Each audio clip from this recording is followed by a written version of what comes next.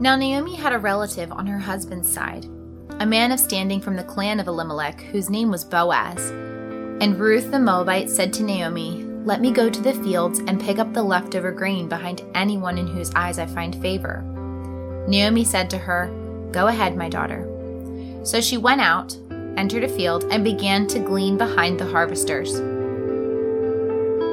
As it turned out, she was working in a field belonging to Boaz, who was from the clan of Elimelech. Just then Boaz arrived from Bethlehem and greeted the harvesters. "The Lord be with you." "The Lord bless you," they answered. Boaz asked the overseer of his harvesters, "Who does that young woman belong to?" The overseer replied, "She is the Moabite who came back from Moab with Naomi. She said, 'Please let me glean and gather among the sheaves behind the harvesters.' She came into the field and has remained here from morning till now, except for a short rest in the shelter." So Boaz said to Ruth, "My daughter, listen to me. Don't go and glean in another field, and don't go away from here. Stay here with the women who work for me. Watch the fields where the men are harvesting and follow along after the women. I have told the men not to lay a hand on you. And whenever you are thirsty, go and get a drink from the water jars the men have filled." At this, she bowed down with her face to the ground. She asked him, "Why have I found such favor in your eyes that you notice me, a foreigner?" Boaz replied, "I've been told all about what you have done for your mother-in-law since the death of your husband, how you left your father and mother and your homeland and came to live with a people you did not know before. May the Lord repay you for what you have done. May you be richly rewarded by the Lord, the God of Israel, under whose wings you have come to take refuge. May I continue to find favor in your eyes, my Lord," she said. "You have put me at ease by speaking kindly to your servant, though I do not have the standing of one of your servants." At mealtime, Boaz said to her, "Come over here, have some bread and dip it in the wine vinegar." When she sat down with the harvesters, he offered her some roasted grain. She ate all she wanted and had some left over. As she got up to glean, Boaz gave orders to his men, "Let her gather among the sheaves and don't reprimand her. Even pull out some stalks for her from the bundles and leave them for her to pick up, and don't rebuke her." So Ruth gleaned in the field until evening. Then she threshed the barley she had gathered, and it amounted to about an ephah. She carried it back to town, and her mother-in-law saw how much she had gathered. Ruth also brought out and gave her what she had left over after she had eaten enough. Her mother-in-law asked her, "Where did you glean today? Where did you work? Blessed be the man who took notice of you." Then Ruth told her mother-in-law about the one at whose place she had been working. "The name of the man I worked with today is Boaz," she said. "The Lord bless him," Naomi said to her daughter-in-law. "He has not stopped showing his kindness to the living and the dead." She added, "That man is our close relative. He is one of our guardian redeemers." Then Ruth the Moabite said, "He even said to me, 'Stay with my workers until they finished harvesting all my grain.'" Naomi said to Ruth, her daughter-in-law, "It will be good for you, my daughter, to go with the women who work for him, because in someone else's field you might be harmed." So Ruth stayed close to the women of Boaz to glean until the barley and wheat harvests were finished, and she lived with her mother-in-law.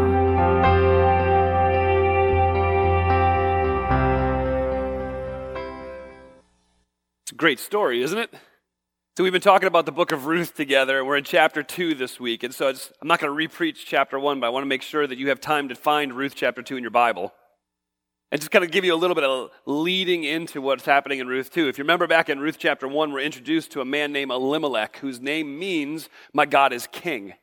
And Elimelech and his family are living in Bethlehem, and the unthinkable has happened. Bethlehem, the city of bread, has run out of bread, and they are finding themselves in the midst of this incredibly deep and hard famine.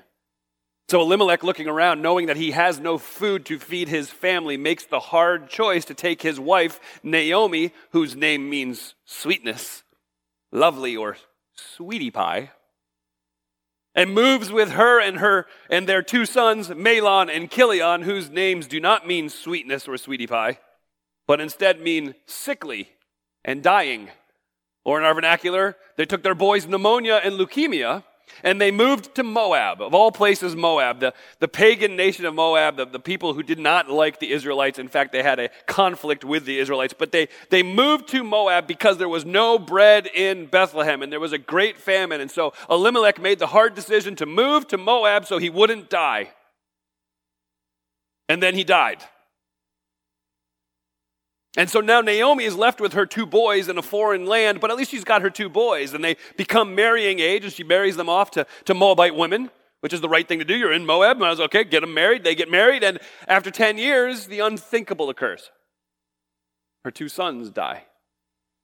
And so now Naomi is in a foreign land with no husband, with no children, with no boys to take care of her. There is no provision for her. There's no protection for her. In a pagan land, that is an absolute disaster. But Naomi hears that God's broken the famine back in Bethlehem, and so she takes her 2 daughters-in-law and she begins the journey back to Bethlehem, and on the way she stops and says, "No, this is foolish. Girls, don't come with me. I have nothing to offer you. There's no hope if you come with me. I have no more sons. You can't get married to any more of my boys. I have no more boys. I don't even have a husband myself. And even if I did have a husband, and for some reason was able to have another son, are you going to wait until they grow up to marry them? No. Go home. Go back to your mom and go back to your daddy. Go back home." Now, one of the daughters-in-law, Orpah, listens, and she heads back. But then you have this beautiful soliloquy of Ruth that says, "No, by all means, I will stay with you. I want your people to be my people. I want your God to be my God. And where you go, I will go. And where you lay your head, I will lay my head. And where you die, I will die. And may God do terrible things to me, should I not keep my word." Naomi continues on with Ruth, the stubborn one. They walk into Bethlehem, and as soon as she walks into town, her little friends in Bethlehem recognize her and see her, and they begin to whisper among themselves, "Isn't that Naomi? Didn't she leave here with her husband Elimelech? I'm pretty sure that's Naomi." And Naomi overhears it and says, "No, I'm not Naomi. Stop calling me Naomi. Stop calling me sweetie pie. When I left here, I was full. My husband, my 2 boys. But God has emptied me. So don't call me Naomi. Don't call me sweetness. Call me Mara. Call me the bitter one.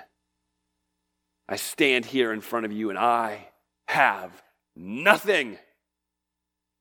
Which had to feel funny if you were Ruth. "I'm here. Anybody see me?" And that's how chapter 1 ends. So we get to chapter 2. Chapter 2 is probably becoming quickly one of my favorite chapters in all Scripture. There's so much action and conversation and just, how about that? I mean, it's just this awesome story. So I want to walk through the whole chapter with you and pretty much just tell you the whole story as we go. So in Ruth chapter 2, starting in verse 1 through 3 there, you've got this whole theme of it just so happened. See, you get the picture that Ruth and Naomi are back home and they're sitting and they're starving. They're hungry. There's no food for them. And so Ruth, let me back up. There's an introduction that happens first in verse 1. I skipped verse 1. That's like the worst thing in preaching to ever do. Verse 1 talks about Naomi having a relative on her husband's side from the clan of Elimelech, who's a man of standing whose name was Boaz. So since we've introduced everybody else's names and what they mean, let's talk about what Boaz means. Boaz means a myriad of things. It could mean a worthy man. It could mean a mighty warrior. It could mean a distinguished gentleman, an honored person, a mighty man of wealth, a mighty man of character. So as you read the story and you look at Boaz, what I come up with is this. This isn't just Boaz. This is big, bad Boaz. He is the dude's dude. He is the type of guy who never listened to Justin Bieber on purpose. I'd hang with him. He's a man of great character.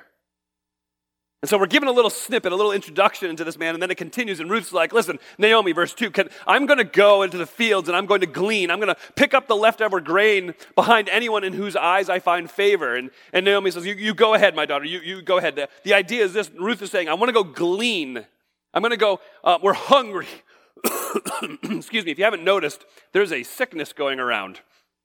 I don't know if any of you have gotten to experience the joy, so I apologize. So Ruth and Naomi say, listen, we're hungry, and Ruth's comment really is, sitting here isn't going to help us, Mama. So let me go do something. Let me go gleaning. Let me go find the leftover grain. And so let me explain what that is. That would be common for the farmers in Israel as they were farming their fields. They would leave the corners of their fields unharvested. Or they would harvest and they would leave scraps in the corners so that any poor person, any foreigner would be allowed by the law to come to their field and to collect, and they would be able to supply the food for them. In fact, it's described to us, in Leviticus chapter 19, verse 9. God says this, when you reap the harvest of your land, don't reap the very edges of your field or gather the gleanings of your harvest. Leave those there. Don't go, do not go over your vineyard a second time. Don't pick up the grapes that you have dropped, the grapes that have fallen. You leave them for the poor. You leave them for the alien. And then God throws at the end, I am the Lord your God. I am the one giving you this instruction. This is the Hebrew welfare system. This is how they would take care of those who weren't able to take care of themselves. And it's really interesting in verse 3, there's a fascinating phrase. It says this, she went out, she entered a field, she began to glean behind the harvesters, and as it turned out, she was working in a field belonging to Big Bad Boaz. As it turned out, it just so happened. If you were to translate that literally from the Hebrew, you would translate it this way. Her chanced to hit upon the field belonging to Boaz. Her chanced to hit upon the field belonging to Boaz. It's just this stroke of luck. It just so happened that now Ruth has found herself in Big Bad Boaz's field, gleaning. I mean, that would be enough in and of itself. But then the unthinkable happens, and Big Bad Boaz stops by his field to check in on his workers for the day. See in verse 4, just then, Boaz arrived. It just so happened that she chanced upon his field, and then it just so happened that he stopped by at that particular moment. When he stops in to see his workers, he gets out of his truck, because that's what I'm envisioning. And he says, hey, everybody, the Lord be with you. And his workers stop what they're doing, and they look up, and they see it's boss Boaz, and they're like, oh, and the Lord bless you, they answered. Now, I know you all work in places just like that, where the boss rolls up, and he's like, hey, everybody, the Lord be with you. And then it's kind of like a Glee moment or a Monty Python's moment. You all start your little dance and song. You're like, hey, boss, how are you? Right? So my family's been waiting for me to break out that incredible dance for weeks, so I didn't want to disappoint them. That shows you what type of man Boaz is. That Boaz would roll up on his field and get out, and the first thing out of his mouth is a biblical blessing that's found in the book of Numbers. A covenantal blessing that he would bestow upon his workers, his employees, and his employees would have enough respect to respond to him in kind. You get to verse 5. And Boaz, having arrived at his field, asks the overseers of his harvesters, hey, whose young woman is that?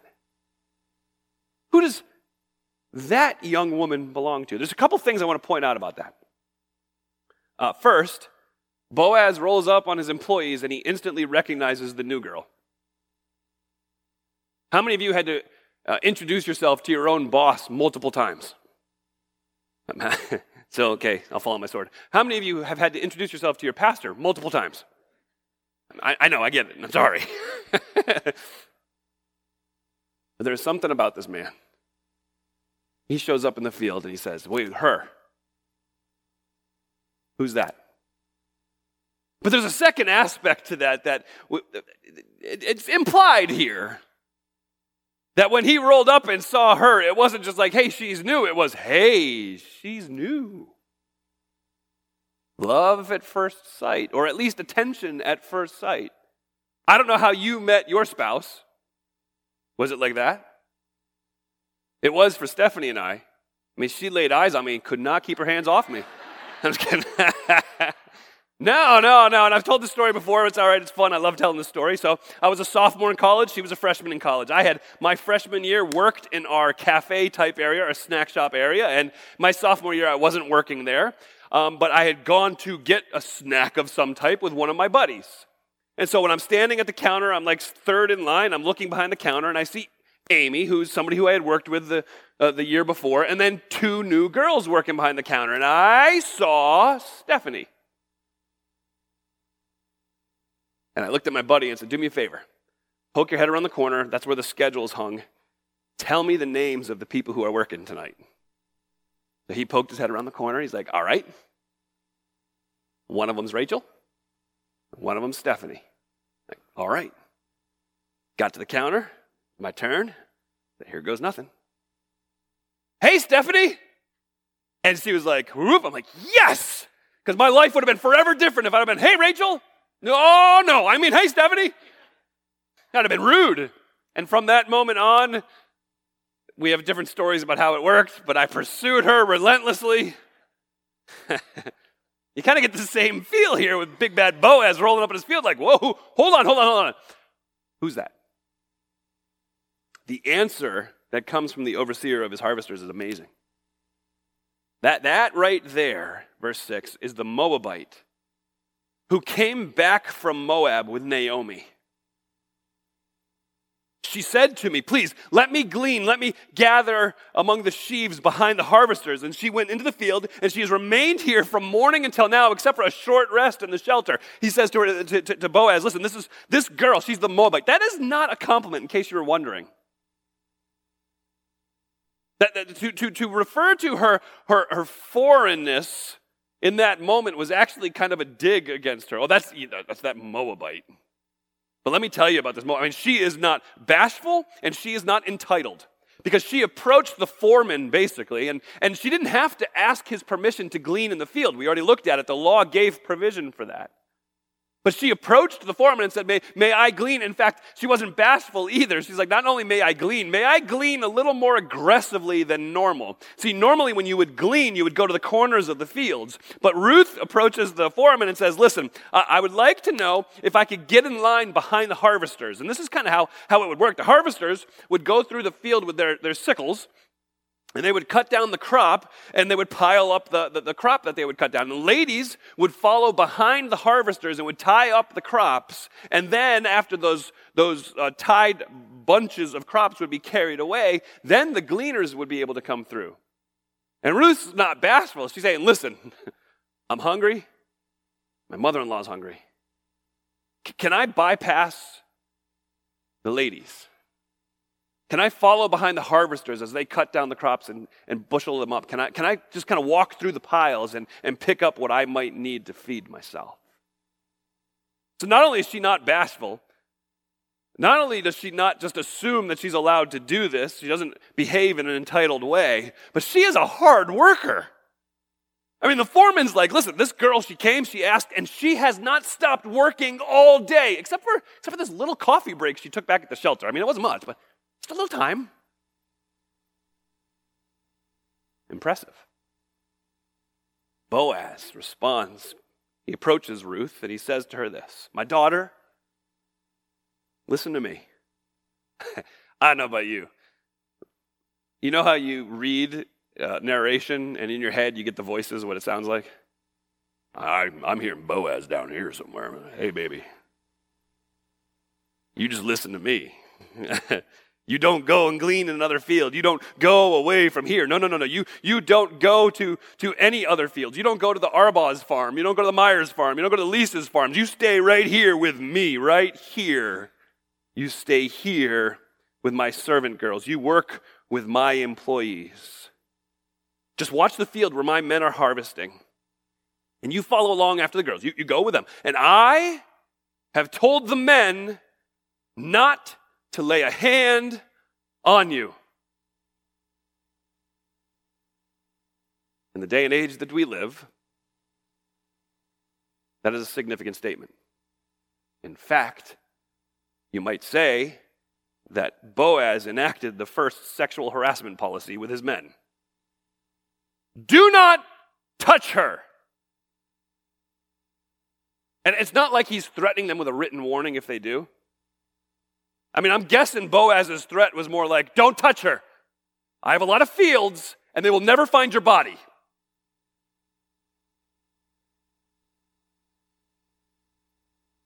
And then he tells her after that, not only have I told the men not to lay a hand on you, whenever you are thirsty, you go and you get a drink from the water jars that the men have filled. That is astonishing for two reasons. Foreigners always filled their own water jars. And in fact, in Israel, foreigners were responsible to fill the water jars for Israelites. And women always got the water. Never the men. See, what we're seeing is a man who is completely different in his culture. Big, bad Boaz is a gentleman.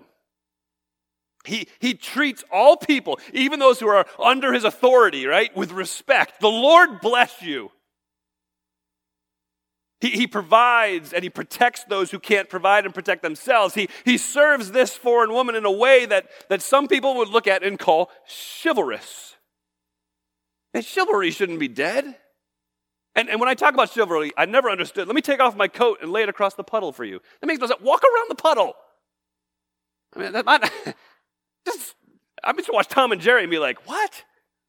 Fall for it again. I don't mean chivalry like that. Gentlemen, serve others. That's what biblical masculinity is. Using your mouth, your words, your wit, your wisdom, your strength, your ability, your lack of strength, your lack of ability to serve other people. That is biblical masculinity. So open the door. Pull out the chair for the young woman. I don't mean like, hey, I gotcha. I mean, slowly pull out the chair. Pay for the coffee. Okay, so let me deal with this. Hear me through this, though. Okay, the fight for women's equality, a lot of it done even through the feminist movement. That fight has led to some very good things. We should have equal pay. I'm not running for office, by the way. We should have equal pay for equal performance. Men within this place, you had better look at the women in this place and understand that they are co-heirs with us in Jesus Christ. That women in this place are also called to carry the cross of Jesus Christ, not to watch you do it or cheer you on. Oh, my hero. We must recognize that our equal standing in Jesus comes as a result of Jesus' sacrifice for each of us. But women, me opening a door for you does not lessen your standing in the community. I remember to this day, I could sit down with a sketch artist and still sketch out her face with a sketch artist. And this was 15 years ago. I remember opening a door for a young woman. And just at the store, I opened the door and I stood back and waited, and she glared me down. I'm like, oh, no, good, after you. And she's like, I can open my own door. I was like, well, yes, you can, and you will.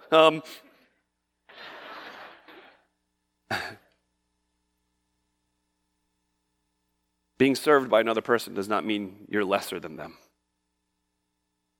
So, men, we must love women as an equal image bearer of God. We need to treat the ladies in our lives with love, kindness, protection, and care. And young men, listen up, because there will be a quiz. We're watching. And so are the ladies. It's biblical manhood. So listen, we get to this point, and we're verse 9, and Boaz has just revealed himself to not only be a gentleman, he is the man, right? I mean, Boaz is the dude. He is the gentleman. He's going above and beyond anything he has to do for Ruth. And how does Ruth respond? Look at verse 10. At this, she bowed down with her face to the ground. So ladies, just kidding. See if any of you are still paying attention. Just kidding. But what you see in Ruth's response is she bows with her face to the ground and she asks, listen, why have I found such favor in your eyes that you would notice me, a foreigner? I mean, her response is incredible. It is so different than the entitlement of today. I deserve to be treated this way. I expect kindness. I expect favor from people. And we're absolutely astonished and resentful if we don't get what we think we deserve. But from Ruth's perspective, why would you serve me like this? A mighty man of character going out of his way to care for her. And why does she deserve it? I mean, of all people, Ruth is very aware of the fact that she is a barren widow. She grew up in a pagan family. She's now homeless. She's broke. She's wearing her work clothes. It's not like she got all dolled up to meet this bigwig of a guy. She's wearing her work clothes. She's probably pouring sweat or glistening. And to top it all off, the best thing she has to offer is she lives with her wackadoo mother-in-law. She knows she doesn't deserve the care she's receiving from Boaz. Who am I? And what have I done to deserve this? And Boaz's response is amazing. Boaz's response isn't, I showed up in the field and looked out and your beauty was far exceeding all the beauty of everyone else. His response wasn't, you are hot. So I've said this before, and I mean it. If your kid comes home and tells you the reason he's interested in her is because she's hot, your response should be, so is hell. So. But that's not his response. It's not that. It's this. He says, Boaz says, listen, I have been told about all that you have done for your mother-in-law since the death of your husband. How you left your father and your mother, and you've left your home, and you've come to live with a people you didn't even know before. May the Lord repay you for what you have done. May you be richly rewarded by the Lord, the God of Israel, under whose wings you have come to take refuge. Boaz says, the reason I'm being so kind to you is your character is shining from your being.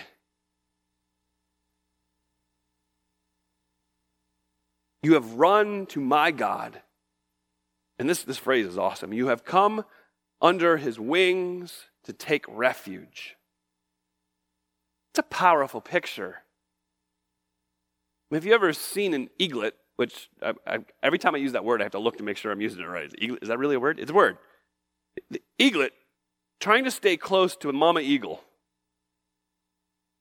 You understand that eaglet knows the only place it's going to survive some of the attacks that are around it are if it's as nestled up against the body of Mama Eagle with Mama Eagle's wing surrounding it.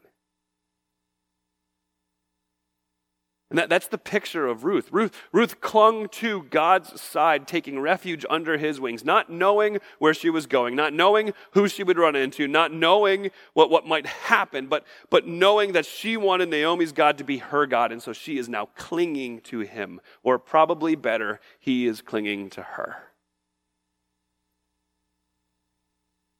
We are Ruth.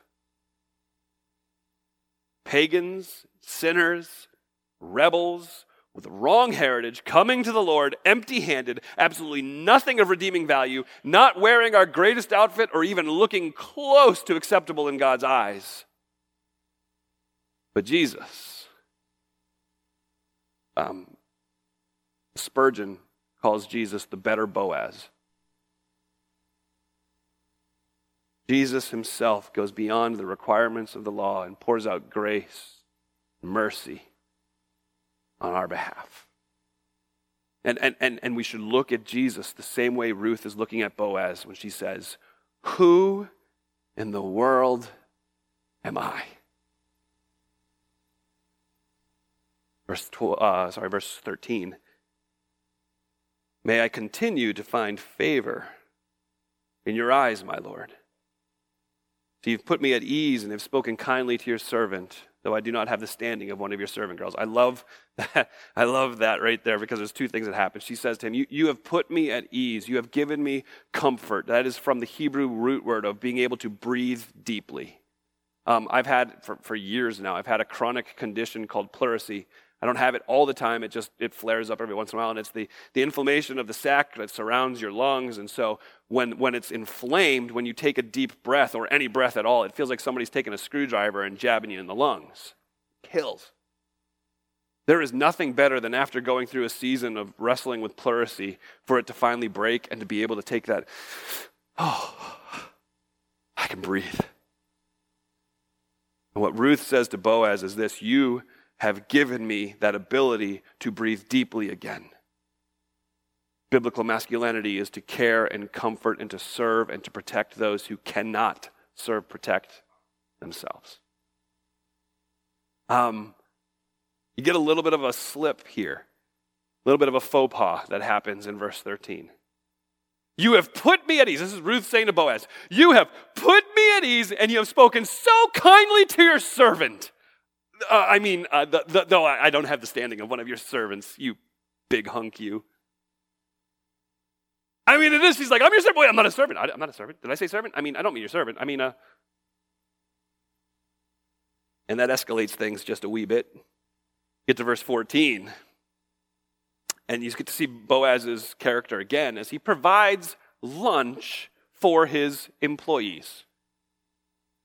That's a great gift, isn't it? And so at mealtime, this is great, at mealtime, Boaz, as he's providing lunch for his employees, looks at Ruth and says, hey, baby, come on over here. Have some bread, dip it in the wine vinegar. She sat down with the harvesters. Who's the one that gave her food? The boss, Boaz. He offered her some roasted grain.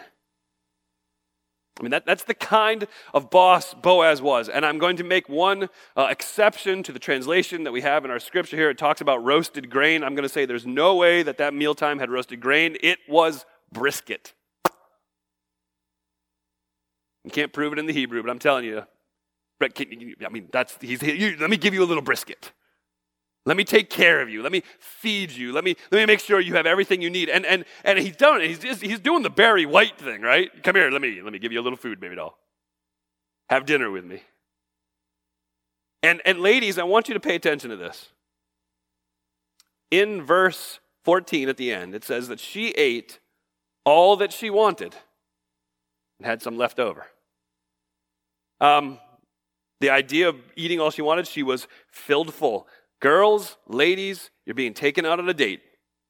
I'm going to be honest with you. There is nothing worse than you picking at a little bit of that nasty kale stuff. No, thank you. I'm just going to have a little kale. And then you get dropped off at home afterwards. You're like, I'm starving. Man, eat. That's what he took you out to do. Eat. It's okay. Fill yourself full. Maybe leave a little leftovers. That's okay. That's what Ruth did. But don't pick at it. Be satisfied. That lunch is a good meal. That lunch right there is a good date. It's interesting that as she's done, verse 15, she excuses herself. She's up. She's going back to work. She's not sitting around for an idle chit-chat. She's got work to get done. And so she gets up to glean, and as she leaves the table, verse 15, you got Boaz is just, you can tell the man is enthralled with her. She leaves to glean, and Boaz is like, all right, boys, listen up. He gave orders to his men. You let her gather, not on the corners, not in between the stacks. You let her gather from among the sheaves, and don't you dare embarrass her. And not only let her glean from the sheaves, this is what I want you to do. I want you to pull out some stalks from her from the bundles and leave them for her to pick up. So you get the picture of Naomi following the harvesters around the field, picking things up, and the harvesters are like, they're stacking it up and like, oops. But I was like, that's what I want you to do for my girl Ruth. You take care of her. You make sure she gets everything that she needs. She gets all that she wanted, and you don't get in her way. You get to verse 17, and you see Ruth continues to work. She gleans in the field until evening, and then she threshed the barley that she had gathered, and it amounted to about an ephah. There's a lot packed into that, which is kind of crazy, but you understand, she continues to work, and then she finishes the work with the threshing. Threshing is no fun. The idea of threshing at this time, and actually the place that I saw this was in a small village in China. In the middle of the village, there was a hill that they had built up, so it was above the rest of the village. At the very top of it, was so packed down and so jammed down that it was solid like concrete. And they would take their crops up there and they would throw it onto the threshing floor and they would stomp on it, they would beat it, they would throw it up in the air, and what would happen is the kernel would separate from the shell, and then when it was thrown in the air, the wind would blow the shell away, and so it was left with just the kernels. And so she's up there, she is threshing all of the barley that she had harvested, and she ends up with an ephah of barley. Hard to tell what that means. There's a little bit of discussion about that, but at the very least, that's 30 pounds of barley. Now, what's exceptional about that, not only is 30 pounds a lot, but then if you understand that in that day, the average man who was working in the field was expected to bring back 1 to 2 pounds a day. And she brought back 30. Did okay. Verse 18 says she carried it back to town. So picture that. Not only did she work all day in the field and then work real hard threshing it, she came up with 30 pounds of barley, but then she hoofed it back to town with that sack of barley and she carried it the whole way. This is great. Verse 18, she carried it back to town and her mother-in-law saw how much she had gathered. But it doesn't just stop there. No, it's not just what she had gathered, but then Ruth also brings out and gives her mother-in-law what she had left over after lunch. And you get the response from Naomi you would expect in verse 19. Her mother-in-law asked, where did you glean today? Where did you work? Oh, blessed be the man who took notice of you. It's almost as if Naomi gets to that point, she sees all of this barley and then the leftovers from lunch, and she's got no word. Like, what? How? What? What happened? You ever experienced that? I have. We had just moved into a house in Illinois, and we were doing some work on it, and we had people coming over, and so my wife had said to me, I need one more curtain. Now, we were blessed just above all people in the fact that we lived in a town that had an IKEA in it. I know. Anyway, so she drove across town to go to the IKEA to get one curtain. I stayed back at the house to do some work, and it took her a little while. It's okay, it's cool, it takes a little while, and I understand IKEA is that place that draws you in. And they have this little section in IKEA that just eats her alive. It's that section when you're walking out in the back right with all the, well, here's the super cheap stuff, all the seconds and all the extra sale stuff and the display models. Well, I'm waiting at the house. I'm not waiting, I'm working. And she pulls in and she's like, I said, oh, you get the curtain? She's like, yeah, got the curtain. I go, yeah? And she's like, yeah, I need your help. I'm like, for a curtain? She's like, no. And we walked out and she opened the back of the van and there was a bed in it. I'm like, what? She's like, look at what I paid for it. And it was ridiculously cheap. And I'm like, high five. I mean, it's amazing. That's the feeling Naomi has. Like, what? Where'd all this come from? You have leftovers? Who is the man that took notice of you? And we lose this in the English. Beautiful. The rest of verse 19 just builds. And the very last word in the verse is the name Boaz. Now, it's amazing because those of us who've been reading the story, we already know the answer. Naomi is clueless, and the narrator does a wonderful job of building the tension. I mean, it's almost like she's like, so who was it? Well, I'll tell you. The name is, you don't know him, but you're going to love him. He's the one and the only, the boss of all bosses. And just keeps going. It's Boaz. And Naomi's response is one of, oh, the Lord bless him. He's not stopped showing his kindness to the living and the dead. She's talking about, in my opinion, she's talking about God's covenant faithfulness. God has continued to show faithfulness to us. That's a different tune than what she was singing last chapter, isn't it? And then she added, that man, he's actually a close relative of ours. He's one of our kinsman redeemers, one of our guardian redeemers. And suddenly in that moment, Naomi's world becomes a brighter place to live in. Because what she says in that, and we're going to spend a lot of time next week talking about the kinsman redeemer, the guardian redeemer, the Goel. But what just real basic, the kinsman redeemer, the guardian redeemer, he's got two functions: to redeem property and to redeem people. And so what would happen is if you went into debt and you had to sell your land to somebody else, if this person was one of your redeemers and he had the financial capability to, he could come in and rightfully purchase the land back and bring it back into the family. He would take possession of it, but it would be back with that family name. And so he would redeem the land that way for the family. He would redeem people in that if you became so destitute financially and gotten so indebted to people that you had to finally take the extreme measure of selling yourself into slavery. As a redeemer, if he was financially capable, he could come along and he could purchase your freedom from your debtors. And if the family name was going to suffer obliteration because there were no heirs born within that family name, he could step in and he could father children to continue the name of the family. That's what a redeemer would do. As a kinsman redeemer. It's funny, Ruth's response as she hears that, she's like, wait, let me lay this out for you. He even said to me, verse 21, he even said to me, stay with my workers till they finished harvesting all my grain. So she's got temp work. She gets to work for about another 7 weeks, harvesting the grain for the season. And Naomi says to Ruth, her daughter-in-law, it'll be good for you, my daughter, to go with his girls, because in someone else's field you might be harmed. Find protection with the workers of Boaz. So Ruth stayed close to the servant girls of Boaz to glean until the barley and wheat harvests were finished, and she lived with her mother-in-law. It's interesting that the narrator, the one telling the story in verse 21, brings up yet again that she is a Moabite.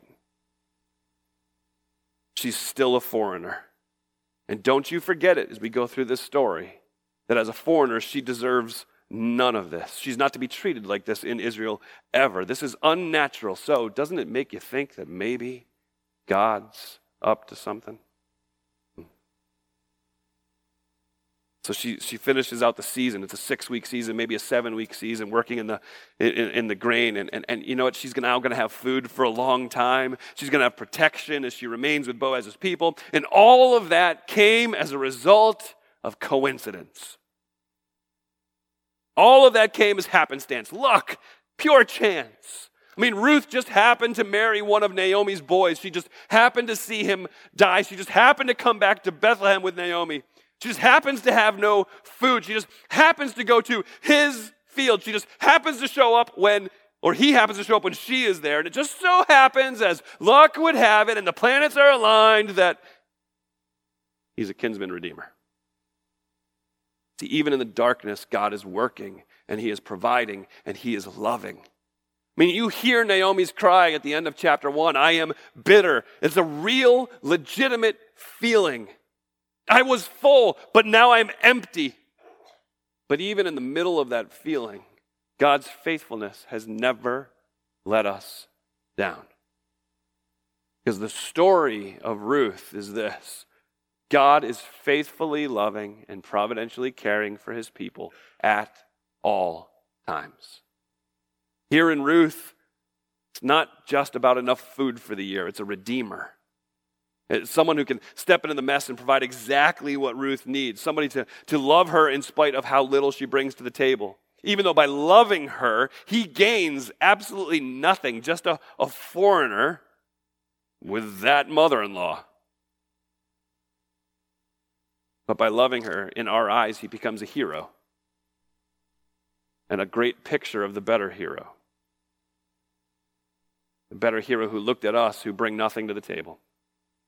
Or nothing but foreigners lost in a foreign land. That better hero is Jesus, who came to seek and to save those who are lost. Jesus, who came to redeem us while we were still sinners. Jesus, who found in us nothing but weakness, and in our weakness demonstrated his strength to bring us comfort. The ability to breathe deeply. That comfort is an invitation to you. Are you weary? Are you tired? Are you burdened? If you're in Jesus Christ, you can breathe deeply. Being in Jesus Christ is simply this. It's taking Jesus at his word. It's admitting that Jesus is who he said he was, the very Son of God who came to seek and save the lost. That Jesus Christ came and lived a perfect death, redeeming you from your sinfulness, your rebellion against God, making right forever your relationship between yourself and God. Jesus is that Redeemer. And if you find yourself in Christ, you can breathe deeply. You can find that comfort because you can know without a shadow of a doubt that victory is certain.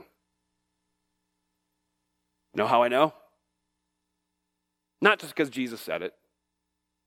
Not even because Jesus died on the cross.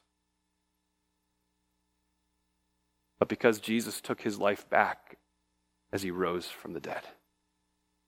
Our victory is forever secure, and God will continue to be faithful for those who are in Jesus Christ. And we celebrate that well through the story of Ruth. Let's pray. Father, thanks for these folks. Thank you for our church. Thank you for our church family. Lord, I pray that as we continue to look at what it is you've done for us, that we would be amazed, that we would be blown away by the fact that you loved us enough to give us your Son, Jesus Christ. Now, Lord, as we reflect on the message of Ruth, as we reflect on your faithfulness to us each and every day, God, I ask that we would live with confidence, that we wouldn't live in fear, that we wouldn't live in doubt, but we would live in confidence that because Jesus Christ lives, so will we. God, may we face each bitterness, each care, each concern, each heartache, each heartbreak, each worry, each anxiety. May we face it with the truth that Jesus Christ wins. May we trust him in dark times. We love you. In Jesus' name I pray. Amen.